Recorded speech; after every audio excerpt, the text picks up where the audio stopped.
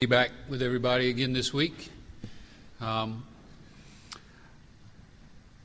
you want the good news or the bad news first? You want bad news first? Okay. Well, it's sad news. I don't know if you call it bad news.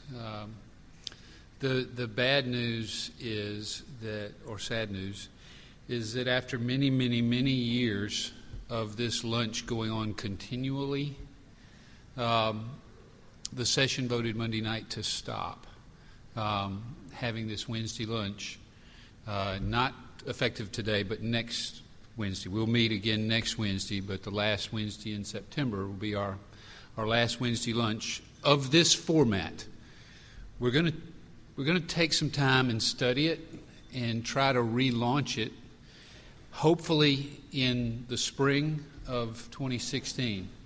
My guess will be sometime around March, and relaunch it with a purpose and a plan and a target and a message that we feel like will have a broader appeal, and it probably will be on a different day of the week instead of Wednesday. In our church, those of you who aren't members of our church, we have a very large women's ministry that meets on Wednesday mornings. And we have an extremely large young adult and children's ministry that meets on Wednesday night. And when you couple those two things on either side of a Wednesday lunch, it's kind of easy to see why our church members have found it hard to get here. So I hate to be the bearer of bad news, but I know that many of you have been very faithful for a lot of years to come to this event. And I believe that it's been huge for me in my life, and I believe it can be a special event in the life of this church. But I think it's time to back up and rethink. There is another reason why the caterer who's been serving for us, next Wednesday is going to be their last Wednesday doing it, and we have not been able to find another caterer. We have looked and looked and looked. But even if we had found another caterer, I think it's probably in the best interest to stop, rethink, and retool, and then come back with a new direction. So that's the bad news. Good news is, I don't know what day yet, but Cole, my grandson, will be coming home from the hospital this week. So, yeah, that is tremendous news.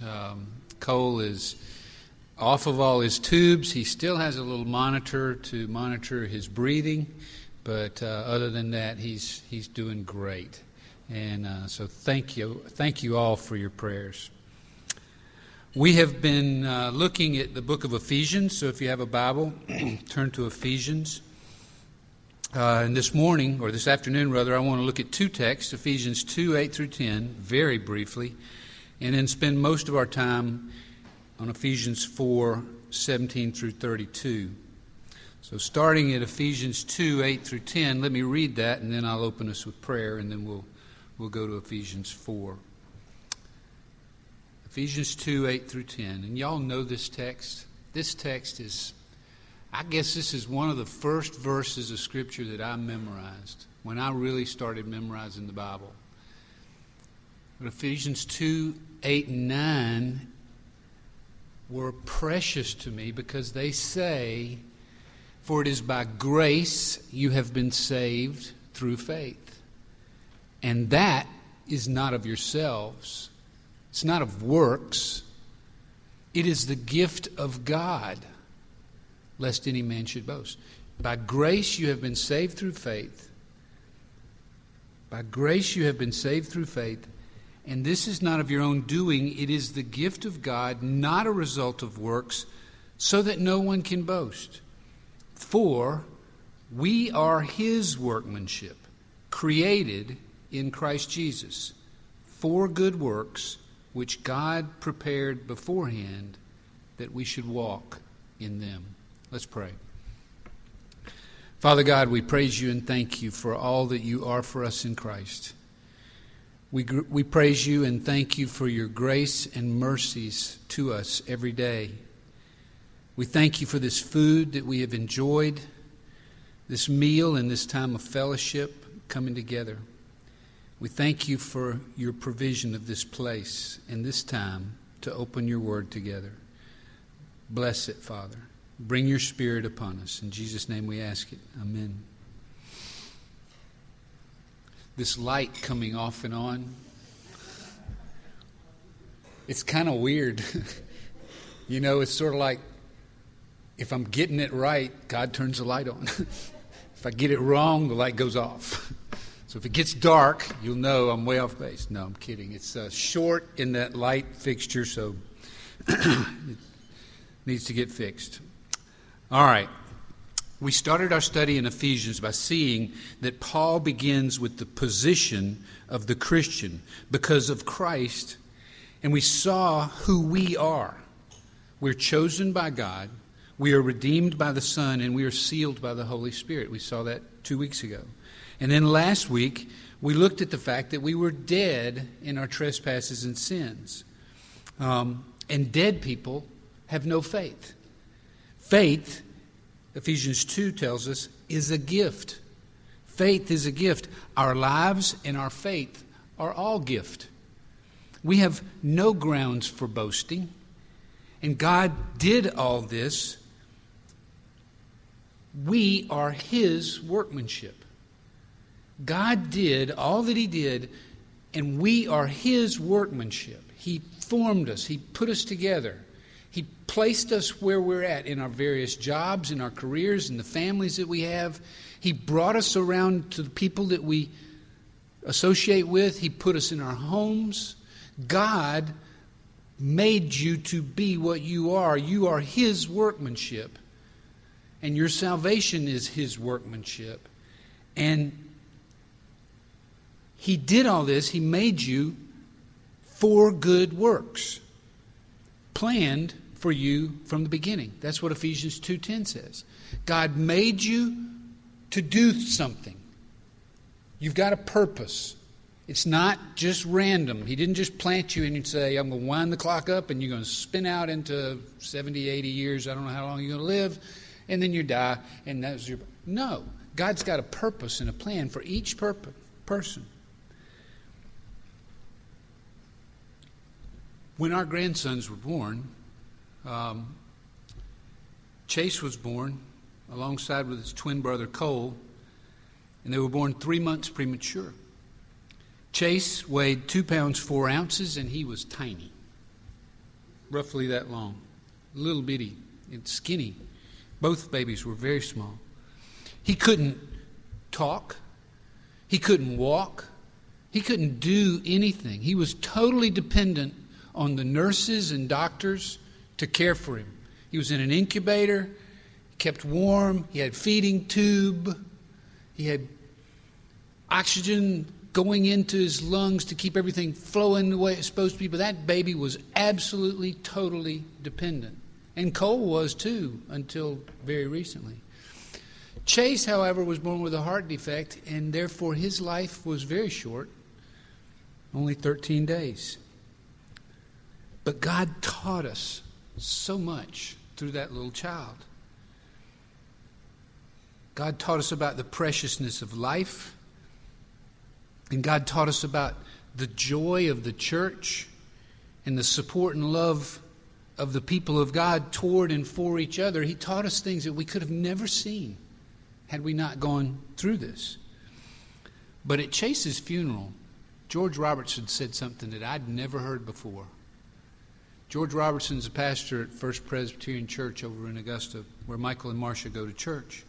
I had never heard this. He said, we are all here at this graveside service because of a 2 1/2 pound little boy who lived 13 days. His life and our presence here demonstrate the biblical doctrine of sanctification, which says, none of us goes to heaven because of our work, but all of us who go to heaven do work. None of us goes to heaven because of our work, but all of us who go to heaven do work. Now that landed hard on me. I'm listening at this funeral and I'm thinking, oh, that's so true, and it has to be true. That's what Ephesians 2:10 says. You were created for good works, and God planned those works in you. God did it. Well, today I want to look at what that looks like. What does the Christian life look like? For Chase, it was 13 days of being totally dependent. And then he's gone to be with God.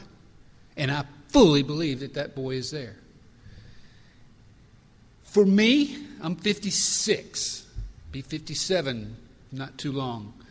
I don't know what my span is. I think it's been an amazing run so far. My father-in-law is 92. His sister is 102.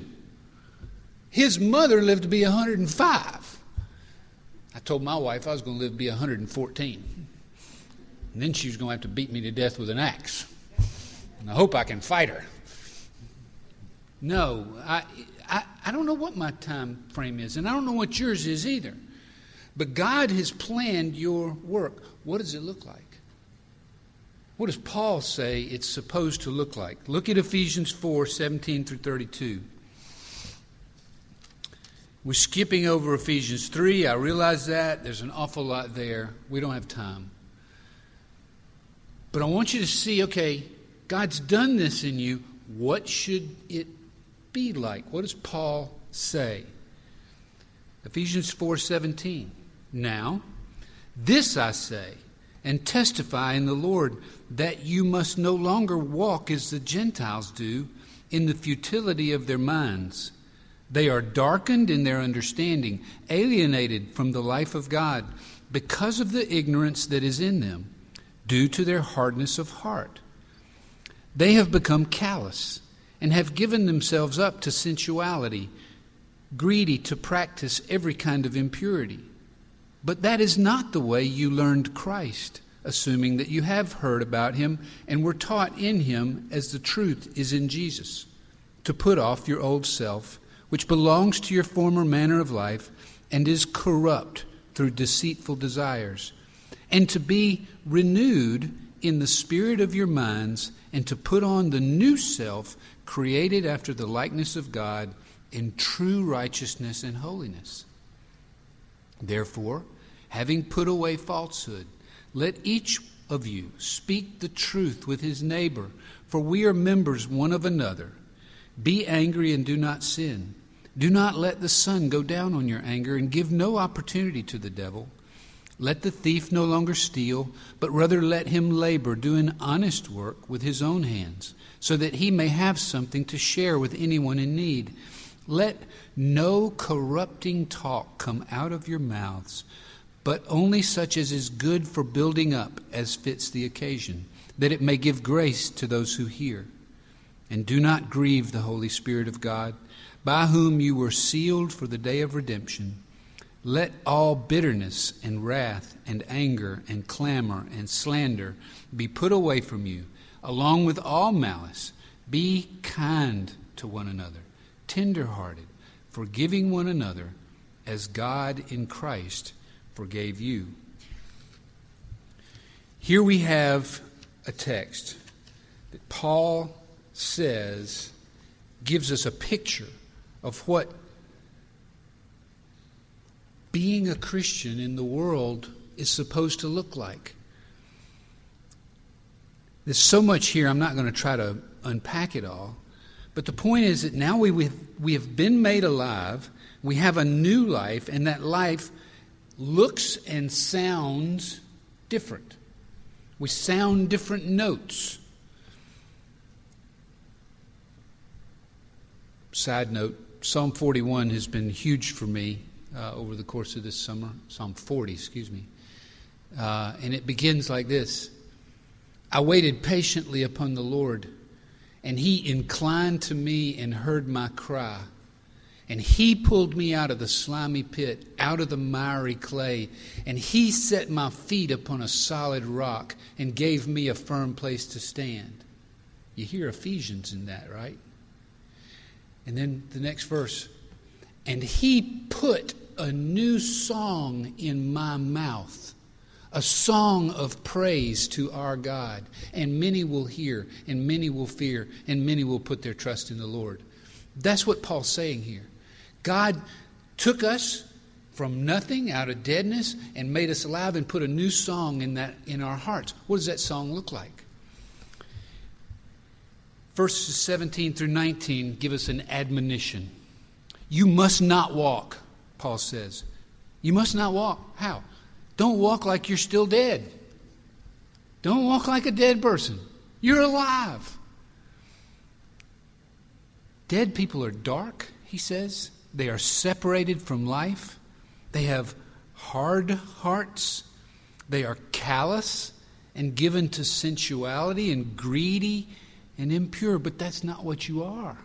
That's not what you are. You've been made different. Verses 20 to 24. There's an argument. Paul gives us an argument. First we have the admonition, now the argument. He says, that is not the way you learned Christ. You have a relationship with Him. You haven't just heard of Jesus, you know Him. You haven't just heard of this person, Jesus Christ, who 2,000 years ago was nailed to a cross and put in a tomb and was raised from the dead and 40 days later ascended into heaven. You haven't just heard of this person, you know Him. You know Him. Because you were taught, he says, in the truth, and you have the truth in you, and truth is in Jesus. You have the truth in you, and the truth is in Jesus. Well, how can you have a relationship with Jesus? How can that truth be in you? How can you talk with Him and He with you? You do it day by day through this book. Day by day, every day, you open the Word. Every day you open the Scriptures. Every day you listen to Jesus. Listen to Jesus. Listen to what He says. I encourage you. I'm doing a little study right now through Matthew, and I guess I've been doing it now for some months, probably 3 months, and just taking a little section of Matthew every day and reading the notes at the bottom of my page in my study Bible and just really chewing on what Jesus said. It's been so good. And it's been amazing looking at all the text. Matthew quotes the Old Testament more than any of the gospel writers. Jesus quotes the Old Testament in Matthew over and over and over. And what you find is that Jesus' words are all through this book. It's all here. But you read the Word. That's how you hear Jesus speak to you. And you speak the Word back to Jesus. So that when you pray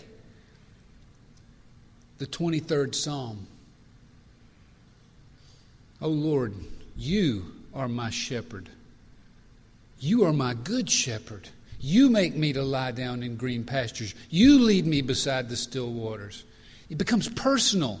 When you memorize Scripture and when you pray the Scriptures back to God, it becomes very personal, and you're communicating with God in a powerful way, in an amazing way. That's what Paul says.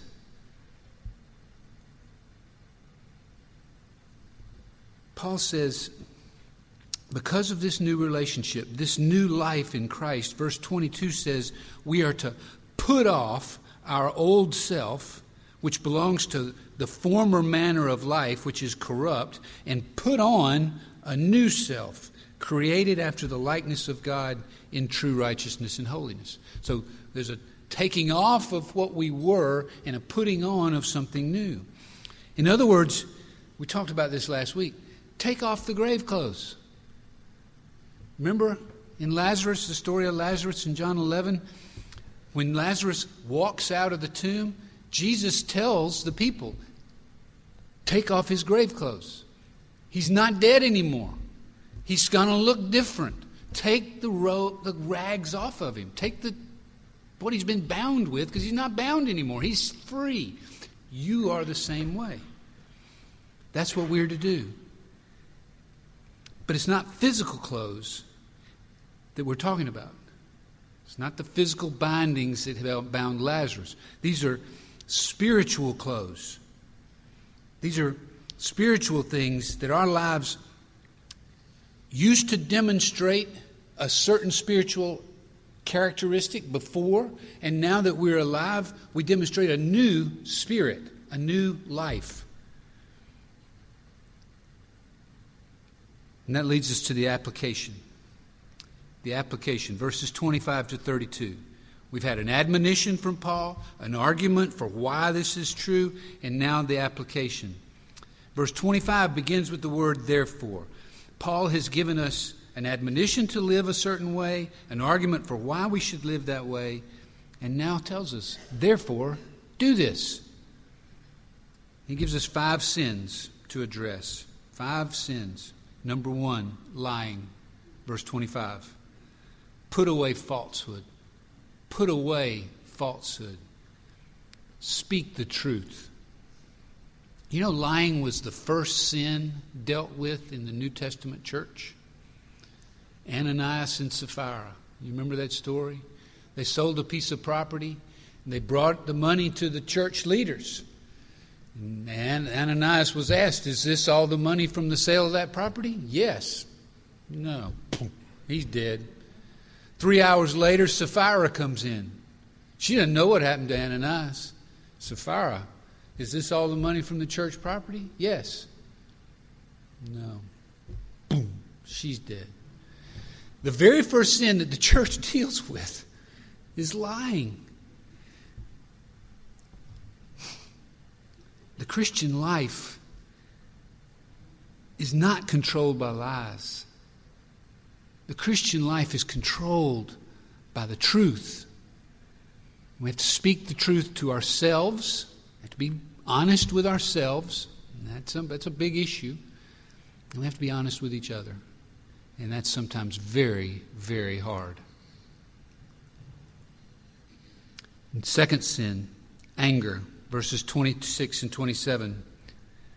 Be angry and do not sin. Do not let the sun go down on your anger, and give no opportunity to the devil.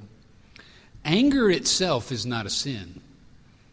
God can be angry. And in the Old Testament, there are several places where the phrase, the anger of the Lord, appears. We can be angry. We can be angry with God at sin. And we can be loving with God towards people. Psalm 97:10 says, you that love the Lord hate evil. You that love the Lord hate evil. It is possible also to be angry and not sin. But if we do sin, we should settle the matter quickly and not let the sun go down on our anger. When I was washing cars with a bunch of employees, I had an employee named John. Wynn probably remembers John. Probably see him. He's still there. John's a great guy, and I love him, and I wish he was here. He actually has been to this Wednesday lunch with me a couple of times. But John, bless his heart, he means well all the time, but he can mess up. And it's never bad. It's never awful. It's just always really inconvenient. And it just, yeah. And one day I'd had a whole series of these kind of inconveniences, one right after the other, and then John comes along with one more, and I just lost it. I flew off the handle. I threw something. I don't remember what it was. I'm sure I kicked something, and I used language that was absolutely inappropriate. It was horrible. And I walked away, and there's a guy that works there still named Mose Fordham. He had seen it from a distance. He came up. Mose had just recently been baptized, as it turns out. He came up behind me and put his arm around my shoulder, and he said, how you feel about all that, Mr. Duggan? I said, I blew it, didn't I? He said, yep, you did. He said, what you going to do about that? And I said, I'm going to go apologize. I got to. And it was the best thing I could have done. Because not only did I apologize to John, but there had been a customer fairly nearby. I went and found that customer and apologized to them. And I apologized to the 3 other employees who were there. It was the best thing I could have done. Because if I hadn't done it, something we're going to talk about later, it's called bitterness. Bitterness would have just boiled up inside me, and I don't know what I would have done. But God used Mose Fordham to come to me and just give me a little nudge and say, you need to go do something about this. I'm spending too long on this. Third sin, verse 28, stealing. We are to put off stealing and work for a living instead. There are many ways that we can steal. We can steal from God when we don't worship Him as we should, or when we put our own interest above His glory. We can steal from God when we don't worship as we should, or even if we are highly critical of other people who are worshiping and we don't understand what they're doing. And we can be a thief to them. And we can steal their worship. I've seen people, and you may have seen them too. They come into worship, and they've got a chip on their shoulder about something. And their lips are pooched out, and they're not happy. They don't like something. Might be the organ. They don't like organs. They just don't want to hear an organ anymore. And so they pooch their lip out every time that organ's played. I can say that because I'm kind of one of those people. Organs give me a headache. But there are people that would say, I'm not going back to that church till I get rid of that organ. And they're stealing from, not just from God, they're stealing their worship from God. They're also stealing from themselves. They're stealing the opportunity to be in worship joyfully from themselves. We can steal by borrowing and not repaying. We can steal from an employer when we do less than we're capable of doing. And Paul gives us a motive for work. He says that we may have something to share with anyone in need. That's why we work. That we may have something to share with anyone in need. Number 4, corrupt speech. Put off unwholesome talk and instead speak to others. Speak to help others. Corrupt talk is like rust on steel or mold on wood. It weakens it and makes it unattractive and ultimately useless. More, corrupt talk can be like a spark in a dry forest. One little spark and whoosh, off it goes. I got to finish up. James 3, 5 through 6 speak of that, and I won't read that text. But God commands us to speak only such as is good for building up. Speak only in a way that is good for building up. We are the church, and our mission is to expand the kingdom of God and build each other up, not tear each other down. Why do we tear each other down so badly? That's not our mission. And Paul's comment about grieving the Holy Spirit, that comment's there to remind us that when we tear each other down with unwholesome speech, we grieve the Spirit, in whom we ourselves are built up. We wouldn't be alive apart from the work of the Spirit in our hearts. So we grieve the Spirit when we speak in a bad way, corrupt speech. Finally, bitterness, verses 30 and 32. Bitterness is defined as a settled hostility that poisons us. That's what bitterness is. It's a settled hostility that poisons us, and it leads to wrath and anger. Bitterness is born out of an unforgiving spirit. An unforgiving spirit is the devil's playground. The devil's playground will become our battleground. And with bitterness and unforgiveness, we're going to lose the battle. God commands us to be kind to one another, tender-hearted, forgiving one another as Christ forgave you. We've been made alive in Christ. And as living Christians, we are to look different, sound different, act different.